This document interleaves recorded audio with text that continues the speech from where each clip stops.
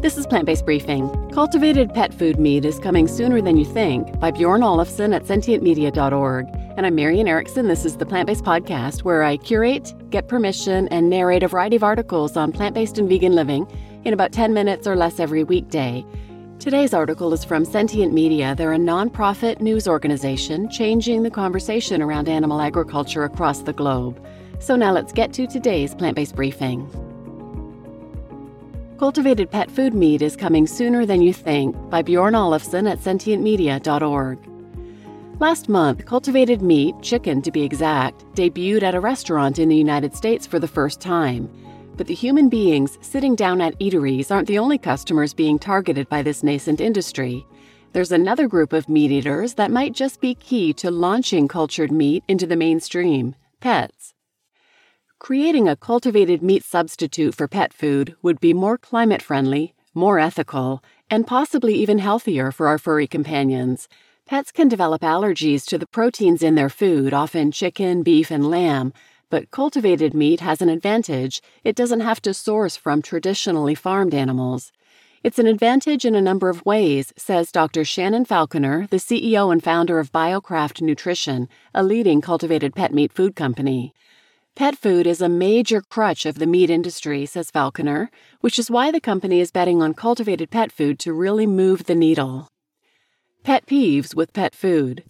Many pet lovers may not realize the climate damage their companion's kibble can cause, but pet food is in fact unsustainable. American cats and dogs eat 1/3 of all meat consumed in the U.S. and are responsible for 64 tons of carbon dioxide equivalent emissions. Meat-based pet food is derived from animal agriculture, specifically the leftover parts of animals, organs, bones, tallow, and the like. Meat lobbies prefer the word recycling and claim that pet food is actually a sustainable option, helping use up leftovers from processing plants.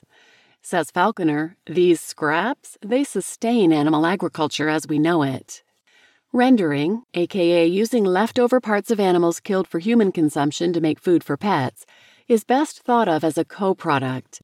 While it sounds more sustainable in theory, it is truly an independent industry with its own environmentally detrimental processing plants and tens of billions of dollars of revenue every year. Even the meat industry lobby refers to the two industries as closely knit. Reducing consumption of meat-based pet food, then, would reduce the power of the meat industry and potentially mitigate their massive impact on the environment.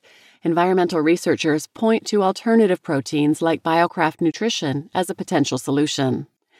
Pet food is also a moral conundrum for many vegans and vegetarians who may ask themselves, is it ethical to buy products from the animal agriculture industry to help the life of one companion animal?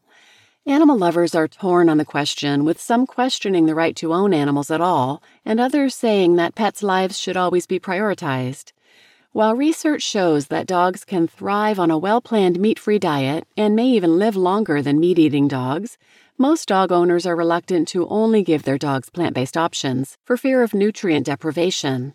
And unlike dogs, most vets recommend that vegans and vegetarians feed their cats at least some portion of meat. Cultivated meat would represent the perfect solution to this dilemma, especially for cat owners. All of the nutrition, none of the animal suffering. Cultivated pet food would also avoid other nasty disadvantages of animal agriculture, the massive antibiotics use, and the fecal contamination in rendered pet food chief among them. According to Falconer, cultivated pet food would solve nearly all of these problems. The challenge, then, is getting it to market. A pathway riddled with obstacles and opportunities. In many ways, the obstacles facing cultivated meat pet food are nearly mirror opposites to the ones facing cultured meat for human consumption.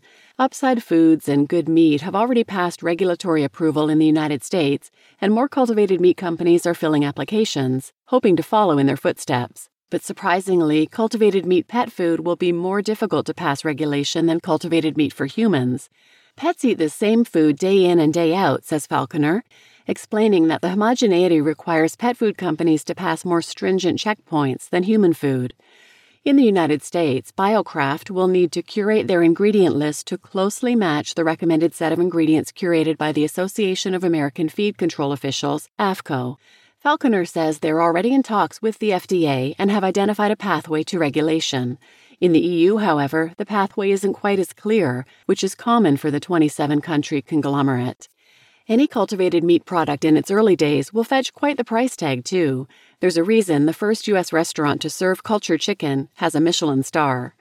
With current processes, cultivated meat would cost around $30 per pound, nearly 4 times the cost of slaughter-based beef. Not exactly a bargain. While expensive, the price tag is intuitive. The companies need to earn back their R&D costs while scaling up their supply to create something affordable. It's unclear how long the cultivated meat industry will need to become price competitive. It is estimated to reach price parity around 2030, and if all aspects of production are optimized, which is not guaranteed, cultivated meat may eventually become 4 times cheaper than beef. The challenge will be whether cultivated meat companies can build a large enough customer base willing to buy the premium products to sustain them as they scale up and optimize manufacturing. Here's where cultivated pet food may have an advantage. While a price tag is far from determined, it is likely to become cheaper, faster. Companies like BioCraft don't have to worry about creating a mouth-watering texture that resembles Wagyu steak or chicken breast. Pet food isn't exactly notorious for being a feast for the eyes, after all. Instead, Falconer is working on creating a meat slurry that can be packaged into cans, a process that is far cheaper since the biomass, which is normally unusable for cultivated meat for humans, can be used in the product. Price is less of an issue for us, says Falconer. Even if the price is high, people may shell out big bucks for the health of their furry friends. According to one poll, 52% of Americans spend more on their pets than themselves, with quality food being the top reason why. If cultivated meat can tap into this mindset among consumers concerned about the health of pets eating the meat that comes from factory farms, it can fly off the shelves. A healthy bonus for pets. I see cultivated meat being even more readily accepted in the pet category than the human category, says Falconer. For consumers like myself, I'm not going to run out and try chicken breasts because I just don't have the taste for it. The data backs her up. According to polling, nearly half of pet owners are willing to feed their companion animals cultivated meat, a figure 15 points higher than the number of people willing to eat it themselves. Vegetarians and vegans who might be averse to eating cultivated meat, usually because they've lost the taste for it, not for ethical reasons, were among the most enthusiastic to buy it for their pets. If BioCraft can sway pet parents that not only is the product more sustainable and ethical, but also healthier, they'll be able to nab a massive share of the market. The biggest concern customers have about cultivated pet food is its health and naturalness. To earn pet lovers' trust, BioCraft is partnering with veterinarians to ensure healthy products and, critically, endorsements. They will sell their product to existing pet food brands with established and loyal customer bases instead of launching their product themselves. Together, Falconer is confident that as long as her company remains transparent, customers will soon flock to store shelves to buy the more ethical and sustainable alternative. They may also have one more trick up their sleeves, the ability of cultivated meat to freely choose any animal cells to replicate. Many dogs and cats are eating allergens in their food. Though the cause is unknown, some researchers believe the origin could be because pet food often comes from animals the pets did not evolve eating. Dogs have no history of eating chicken, nor do cats have ancestors who chowed on tuna.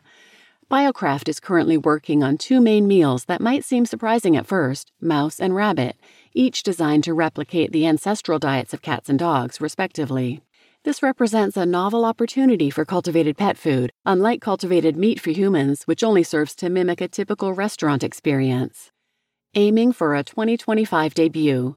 BioCraft isn't the only competitor aiming for land in the paws of eager consumers.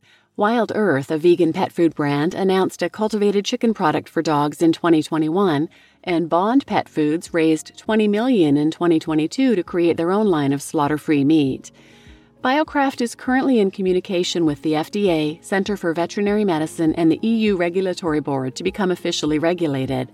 Cultivated meat for pets will also face the scalability challenge that all new food innovations face.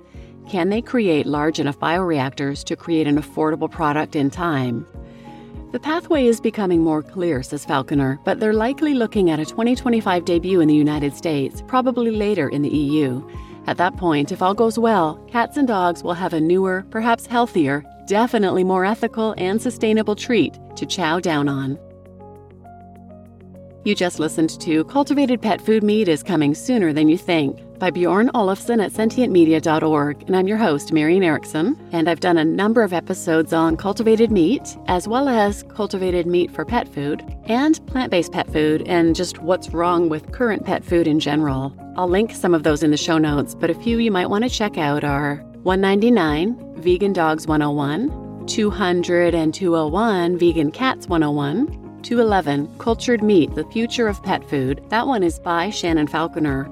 233, Should Cats and Dogs Eat Cows and Chickens? And Farmed versus Cultured Meat, The Shocking Environmental Costs.